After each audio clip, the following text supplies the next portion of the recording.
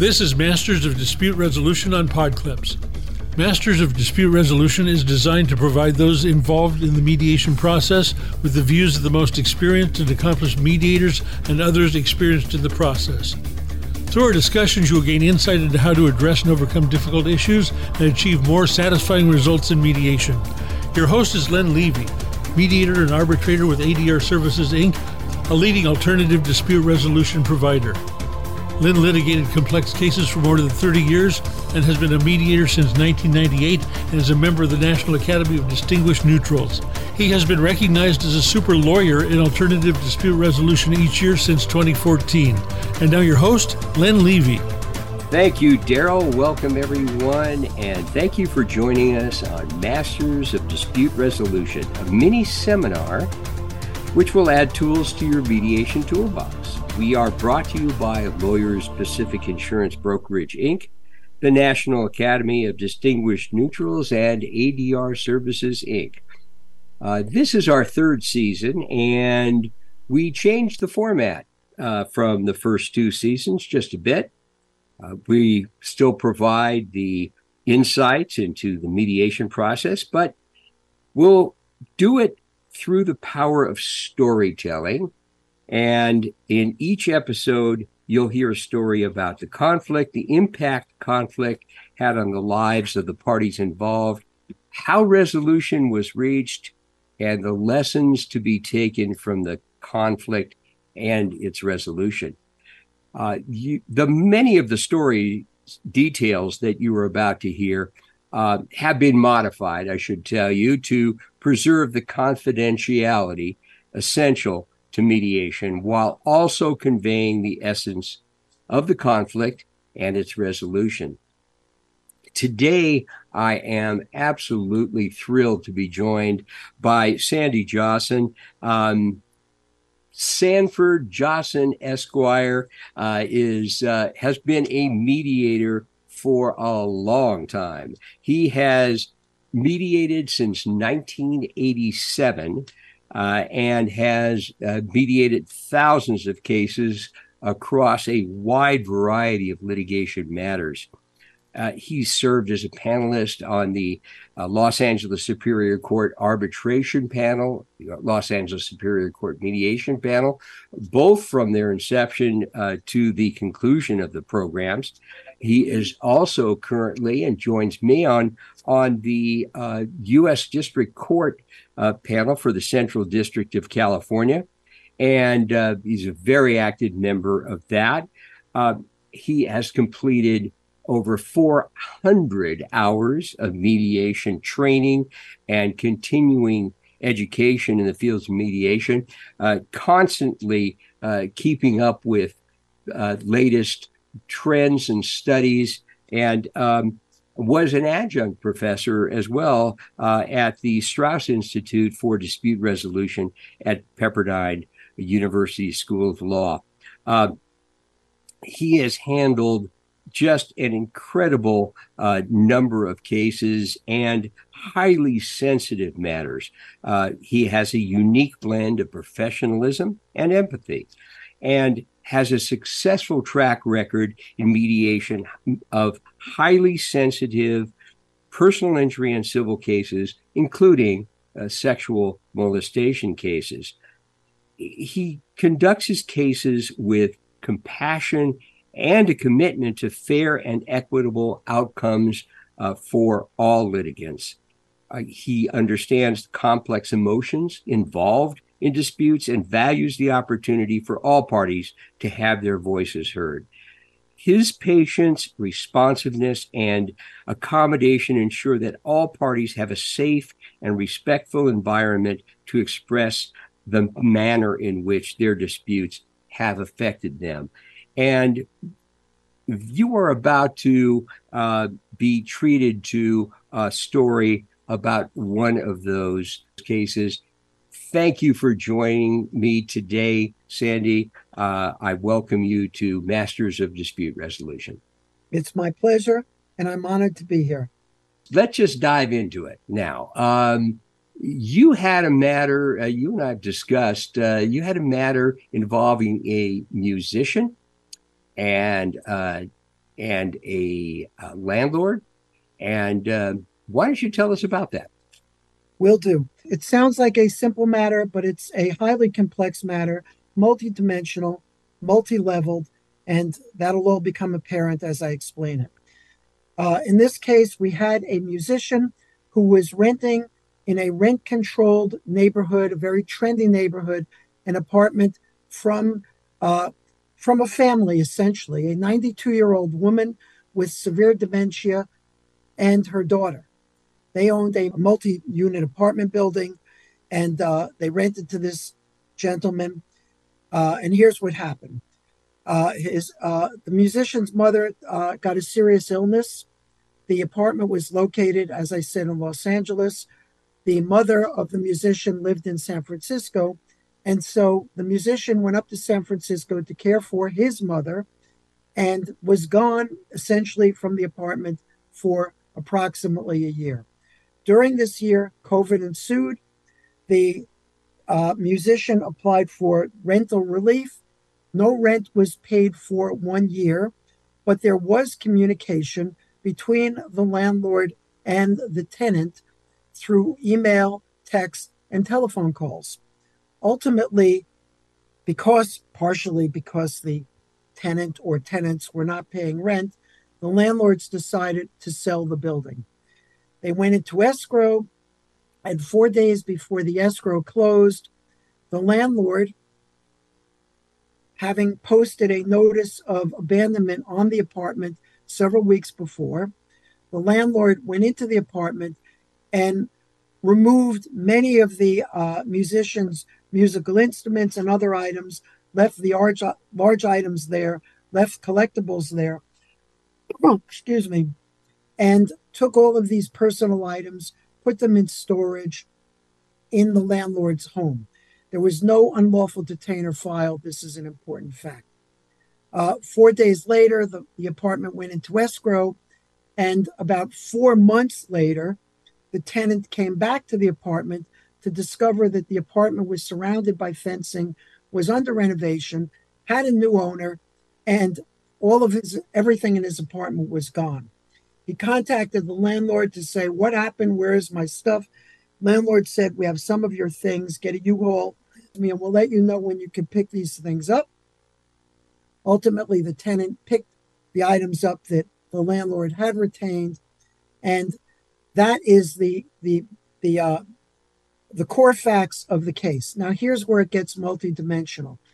The tenant sued the landlord for wrongful eviction. Let me give you the other causes of action. For being locked out of the apartment, for forcible entry and detainer, for violation of the Los Angeles Municipal Code, and for negligence. The landlord tendered this case to their insurance carrier, who had a policy with a $500,000 limit. The insurance carrier sued the landlord, declaratory relief, basically saying certain of these causes of action are not covered. We don't cover treble damages. We don't cover attorney's fees as provided under the Civil Code. And basically, we don't want anything to do with this case. Oh, here's where it gets even more complex. The tenant potentially had a claim against the carrier under the insurance code, under 11-580, because the tenant was potentially a judgment creditor. The landlord had a case potentially against the insurance company for bad faith, for not stepping up. The insurance company was defending the landlord under a reservation of rights, but had not agreed to indemnify. So we have all of these complex causes of action going on among each. And if the case did not settle, what ultimately would have resulted was tenant suing 92-year-old woman with severe dementia and her daughter, basically small-time operators. These people didn't own, hundreds of apartment buildings, just a family that owned, basically one multi-unit apartment building. We would have had the landlord potentially suing the carrier for bad faith, and we would have had the tenant suing the carrier for the indemnity. The plaintiff made a demand for $1.5 million. I want to remind you that the tenant had not paid rent for 1 year, and the tenant had extremely sophisticated lawyers who were extremely knowledgeable about housing law. Sandy, we're going to take a break. This is really going to be getting a little bit more complicated. It is going to be very interesting exploring how mediation untangled this plate of spaghetti that you have just described. You are listening to Masters of Dispute Resolution. I am Lynn Levy, and my guest is Sandy Jossen, who will untangle some things when we return. Masters of Dispute Resolution would like to thank ADR Services Incorporated, your partner in resolution, and its founder, Lucy Barron, for supporting this podcast. ADR Services is one of the leading providers of alternative dispute resolution in California. Leveraging technology to drive resolution, ADR Services is committed to dynamism in the face of growing client need and an ever-evolving legal climate. Now operating offices in all major legal markets of California, ADR Services provides unparalleled in-person and remote resolution services through its exclusive panel, comprised of more than 130 of the most distinguished and talented neutrals across the state, capable of handling challenging and complex mediations, arbitration, and other procedures in every field of law. When you seek the services of a neutral and you want results and satisfied clients, contact ADR Services, www.adrservices.com. Welcome back to Masters of Dispute Resolution. I'm Len Levy, and I'm chatting with Sandy Jossen, who has just described a tangled mess that he was chosen to mediate. And let's talk more about that tangled mess and how you approached untangling it. Okay, this case had numerous levels of complexity. On an emotional level, the landlord potentially was facing personal exposure. This was an unsophisticated woman and her basically profoundly developmentally disabled mother. And she was terrified, to be perfectly honest, particularly when confronted with a demand of $1.5 million. The attorneys for the plaintiff were pretty hardball and were even demanding that they take the property or suggesting that they take the property either through settlement or through judgment. So the landlord was potentially personally exposed and terrified. The tenant, although he hadn't paid rent for a year, was irate. He basically contended that the landlord had his contact information and could easily have contacted him and advised him of her intent and provided him with notice either through an unlawful detainer, a legal proceeding, or personal notice that the building was going to be sold. He had to remove his things. He lost a lot of collectibles. He lost his instruments.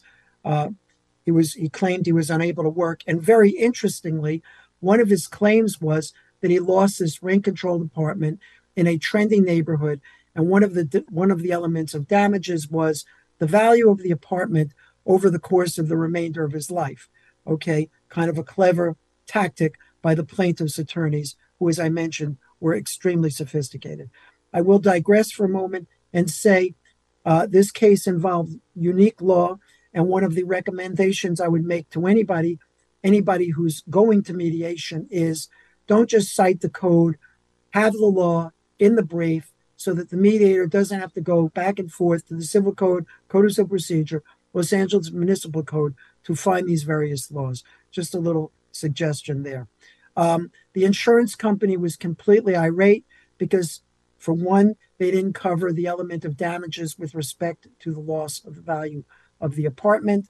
There were a lot of issues there. I knew that if I didn't settle this case, that all that would happen would be a whole bunch of tentacles of new litigation that wasn't in anybody's best interest in the end. So my goal was to try to find a solution that addressed the legal issues, the potential damages, etc. How did I do this? Number one, the first thing I did, which I always do, and I recommend any mediator to do, is before the mediation took place, I contacted every lawyer in the case. I explained to them the process that I was going to follow so that they would know rather than taking their time during the mediation to explain it. By the time I had spoken to each lawyer, I was thoroughly familiar with the case, the legal issues, and the sensitivities involved, including the sensitivity of the landlord, who basically was saying, why am I getting sued? This guy hasn't paid rent for a year. Just to be clear, the landlord at that you're referring to is the daughter of the 92-year-old who is the actual owner. Is that correct? I'm glad that you brought that element up, because the property was in a trust. The trust was not a policyholder, but the carrier was in the picture, and the landlords, the mother and the daughter, were personally being sued, as well as the trust. So there were a lot of nuances with respect to personal exposure of landlord and exposure of insurance company, and what would be covered and what would not be covered. So thank you. And again, not to make this more complicated, but the escrow hadn't closed yet on it, or no, the escrow had already closed. The new owners had assumed ownership of the property. The new owners were not parties in the case. They had nothing to do with the case. The building was gone. The musician's property was gone. The apartment was apparently no longer accessible or available to the musician. Got it. Okay, so now you had the conversation, which is an excellent idea. I do the same thing and make it my practice to do that, to have the conversation before the mediation begins. You set up the mediation. Did you set up the mediation with separate caucuses or with a joint session of some sort? I had no joint session in the beginning. In the end, when a resolution was accomplished, there was I believe there was a joint session with respect to working out various elements of the settlement, specifically who was going to pay what and how this was going to be done. But there was no joint session as far as permitting the parties to have catharsis. Now, let me explain that. When I did this is a case that involved unique legal issues, but also, as mediators, I think a good mediator has to recognize that in every case, there's an emotional component to the case. It's very easy for the mediator to simply focus on the most common element, i.e. the money. What is the demand? What, etc. But every case has an emotional element. In this case, there was the emotional element of the landlord, who, number one, was terrified and was irate about being sued when the tenant had not paid rent and basically had remained away from the apartment for a year. Okay. There was the emotional element of the tenant, who had lost his personal belongings and felt disrespected and had represented that the landlord had his contact information through telephone, email, and text, and simply never called him. And then, believe it or not, there was an emotional element from the context of the attorney for the carrier and the adjuster for the carrier, who basically felt, what are we doing here? We are being asked to cover items that either are not covered items under the policy or are claims made against the individuals, claims made against the trust rather than the policyholders. So I had to recognize all of those elements. Now, what I did when I commenced the mediation is I spoke to each party, explained the process I was going to follow to the parties. The lawyers were already aware of it, and then gave each of the parties, including the adjuster for the insurance company, in sequence, meaning alone, but one after the other, the opportunity to explain to me the case from their perspective. In other words, I listened to the tenant. He wasn't talking to me law. The lawyers were very, again, for the third time, very sophisticated. He explained to me what happened from his perspective, how he came down, but the building's fenced off. He has to call the landlord. They give him all of this different things before he could get his different excuses before he could get his property. I had to listen to the landlord who explained to me how she felt. And of course, I listened to the adjuster and the lawyer for the coverage, for the carrier, who were both sophisticated parties. But after listening to them, I was then able to understand and meld in my mind both the legal and emotional issues in the case. And it was after that, as I explain in every mediation that I do, I find that every mediation follows the same process. It doesn't matter if it's copyright, trademark, personal injury, auto, bicycle, etc.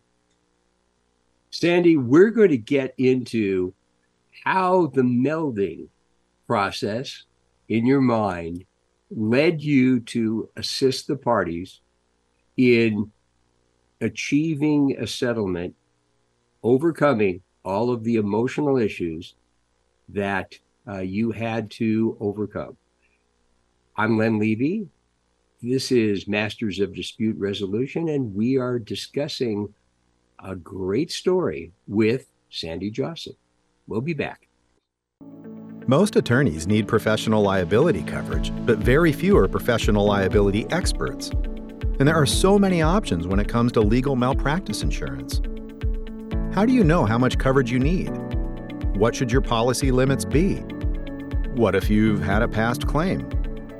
You shouldn't have to take time away from helping your clients to research professional liability coverage. And with Lawyers Pacific Insurance Brokerage on your side, you don't need to. Their professional liability experts shop California's leading insurance carriers to find your firm the right coverage at the best price. Lawyers Pacific founders Al and Debbie Hernandez have over 50 years combined experience working with the highest-rated providers of lawyers' professional liability insurance. So trust the brokerage with access to over 40 carriers in California to find a cost-effective malpractice insurance solution for your firm. Go to lawyerspacific.com and click Request a Quote. Welcome back to Masters of Dispute Resolution. I'm Len Levy, and my guest is Sandy Jossen. And we are talking about a case that is more complex the more we talk about it. And just a question to start out here, Sandy. Apparently, there was some sense of urgency in getting this matter resolved. Can you explain that? I was asked to mediate this case on a Thursday, I believe. I agreed to mediate it that Saturday because it was scheduled for trial the coming Tuesday. In addition, there had already been hearings on the motions in limine, and the judge, who I know to be a stern judge, had ordered that the defendant could not mention that the plaintiff, the tenant, had failed to pay rent for a year. Just to answer the question of the audience as to why that was, because I asked it, the judge felt that the tenant had got COVID relief and it would be prejudicial to the tenant to mention that the tenant had not paid rent for a year. Obviously, this raises a lot of questions with respect to equity and how things, are viewed in a courtroom as opposed to how the facts really are. I will add that it did signal to me as a mediator that the parties were motivated to explore mediation given the urgency with which, given the urgency that they were facing trial in, just a few days. And if the matter didn't settle, the trial would take place, and perhaps even more litigation would have ensued. Correct? That is correct. It was obvious to me that if not just if, but probably more likely than not, a verdict was rendered against the defendants, the plaintiff's counsel, the tenant's counsel, would probably be suing the insurance company for the indemnity, because you can't waive that under the insurance code, under 11.580, I believe, the insurance code.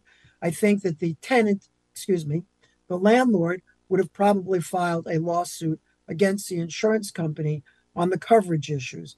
So you would have had two new lawsuits arising out of this case, as well as whatever action would have taken place to proceed against this poor woman and her disabled mother vis-a-vis collection. So also, a question arose in my mind. Was he able to get back any of the tenant, any of his belongings? Yes. The tenant, the escrow closed in April. The tenant came down in July to discover the building surrounded by a fence being renovated and his apartment inaccessible. He contacted the landlord. The landlord said, "Get a U-Haul and contact us." They ultimately made arrangements. The tenant took the U-Haul, I guess, to some location that the landlord specified and was able to recover some of his belongings. The tenant claimed that he was not able to recover all of his belongings. Okay. All right. So getting into the mediation, you have all of these impediments, these emotional impediments. You've got legal impediments. You've got more impediments than perhaps anyone could wrap their head around in terms of solution, at least in terms of the parties, without your help. How did you help them? Well, first of all, let me emphasize this. I looked at all of the law. I asked myself, gee, here's a guy who hasn't paid rent in a year. I mean, what are the equities here, and what does the law say? After looking at the law, part of what I explained when I spoke to the landlord was, I explained to her that she wasn't the problem. Ultimately, the problem is the law. The law provides for attorney's fees. The law provides for punitive damages, which wouldn't be covered by insurance. And the law provides for treble damages, which wouldn't be covered by insurance. Obviously, the landlord, she felt wronged in the sense that the tenant had not maintained communication with her and had not returned to the apartment in a year or paid rent in a year. So I had to explain to the landlord not only the precarious position she was in, but why she was in that position. The tenant, at the same time, for lack of a better expression, well, I'll say it in a polite way, sensed opportunity. The tenant knew that the law provided attorney's fees and all of these other damages, and knew that the landlord, could not mention to a jury that the tenant had not paid rent and that there were potentially extensive damages available to the tenant. Then you add the carrier in the middle. Of course, I myself, as I'm sitting there in mediator, there's a part of me saying, gee whiz, what's fair here? This poor landlord hadn't been paid in a year. At the same time, there's a factual issue as to whether she could have contacted the tenant and notified the tenant of her intention to determine that the apartment had been abandoned and provide him with the statutory notice and the form and all of those things. Ultimately, there was evidence available that she had information and she had texted him. So, so we have problems all around. After I spoke to everybody, went through the emotional issues, went through the legal issues, what I explained to all of the parties, and when I say parties, I mean the lawyers and the clients, is what I have found, having done thousands of mediations, is it doesn't matter what the subject of the mediation is. At a certain point in time, when the plaintiff, when the defendant says these magic words, the mediation turns. And those magic words are, what is their demand?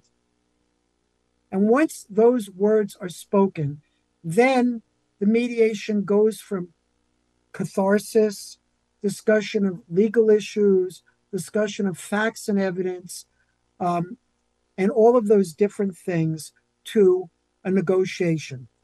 Let me just step back for one moment, though. One tool that I find that is really valuable, that I haven't seen used too much, including during my 41 years in practice, in which I represented parties, is to turn to the parties' attorneys and say, if you were representing the other side, what would be your best case then? It forces the attorneys to shift their thinking, and it forces the attorneys to evaluate their own risks, because oftentimes attorneys, whether they're plaintiffs' attorneys, defendants' attorneys, coverage attorneys, or representing some other interest, get caught up in the merits of their own position. And every case from every side does have risk. And I have seen cases where plaintiffs have won cases before a jury, but gotten no damages because they didn't believe that the plaintiff got hurt, although they believe the defendant, for example, was negligent. It can happen. I actually was involved in a case like that, where a dead bang rear ender, where the jury found no damages to the plaintiff, and the defendant had to go in and get a cost bill against the plaintiff. So there's risk on all sides, and part of my job as mediator is to make or to enable the attorneys to step out of their own positions and evaluate the risks to their own clients and their positions, as well as advocating for their clients.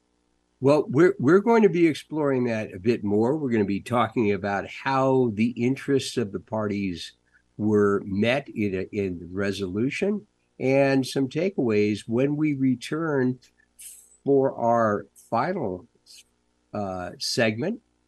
This is Len Levy. I'm talking with Sandy Jossen on Masters of Dispute Resolution. Masters of Dispute Resolution is sponsored by the National Academy of Distinguished Neutrals. NADN is the premier invitation-only association of civil mediators and arbitrators in the United States, with members in every state of the nation. Only experienced ADR professionals who are widely acceptable to local plaintiff and defense firms are invited to join the Academy's roster. The Academy's website, NADN.org, is the most widely visited neutrals database in the world today, with over 40,000 law offices, insurance companies, and corporations visiting our free website annually. Firms can search for neutrals by many criteria, including location, case expertise, qualifications, language skills, and most NADN members also publish their available dates, calendars online, making NADN.org the go-to website for law firms wishing to schedule appointments online with their preferred mediators. For more information, please visit www.nadn.org today.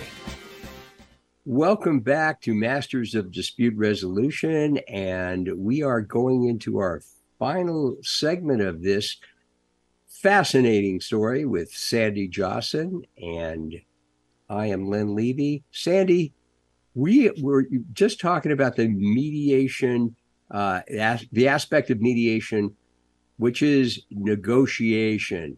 What What happened in negotiating this that brought into the resolution the interests of the parties? The carrier recognized that it had exposure. The landlord recognized that she had individual exposure. I ultimately was able to get to a rock bottom number with the plaintiff as to what they were willing to accept. Things again became more complex when the carrier indicated that they were willing to pay more than the plaintiff was willing to take, and the individual landlord was willing to pay some as well. I was then faced with the very difficult position of having to figure out how to resolve the case to everyone's satisfaction and do the right thing, which was a very difficult thing to struggle with from a legal and moral perspective, given the amounts that were on the table and that were being demanded. I'll just say this. I settled the case.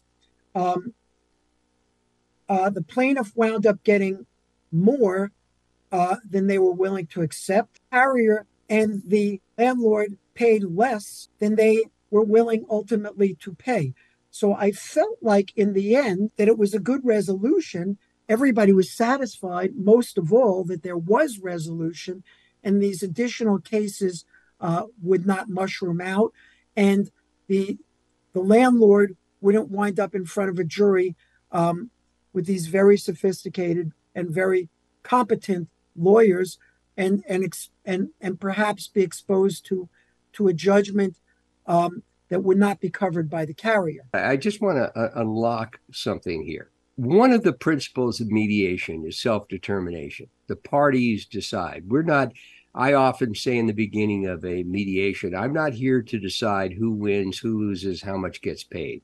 It is up to you as the parties to make a determination as to the risks involved and what you are willing to do to get the matter resolved. So you were faced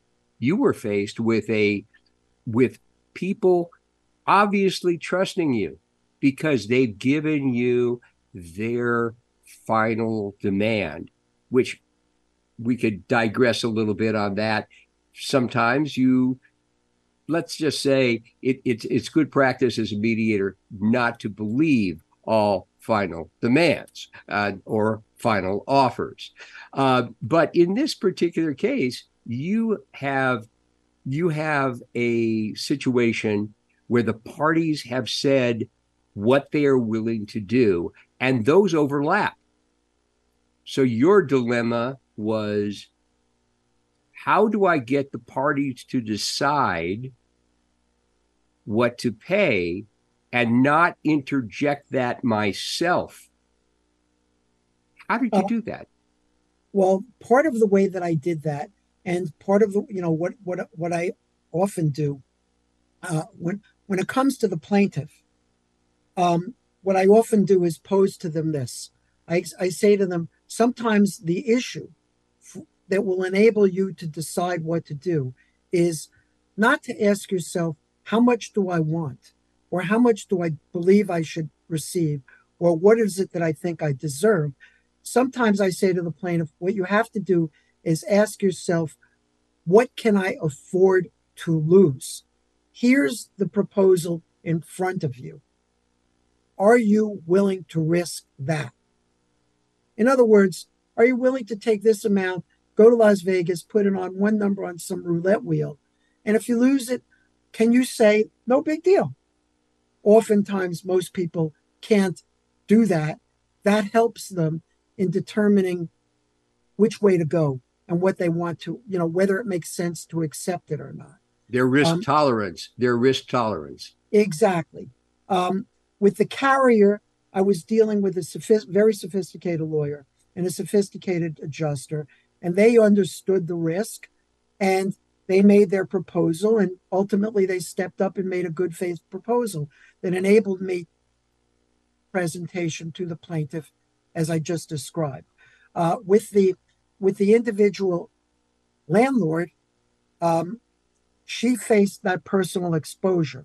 So again, I explained to her what it was she was being asked to offer as compared to the potential personal exposure she faced and the rational basis for making that offer and putting that amount of money on the table, although she was paying it out of her own pocket. So let me see if I understand this correctly. So even though the parties have told you ultimately where they're willing to go, that is something different from what are you wanting to offer at this moment in order to get there. Because at some point you can say, as a mediator, look, I know they're willing to go to whatever number, but let's take it one step at a time. In order to get to that number, you don't necessarily say, let's throw it all on the table.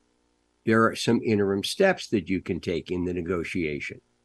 So, in other words, did you conduct this as let's take some intermediate steps before we get to your final number? Yes, there was a lengthy, after going through all of the facts, all of the emotion, and all of the law, all of the emotion with the landlord and tenant, all of the facts and the law with the respective attorneys. And once we began the negotiation, it was a lengthy negotiation process with the typical back and forth and discussion, which ultimately led to the plaintiff saying, our bottom line is, and the defendant saying, we're willing to offer X and Y.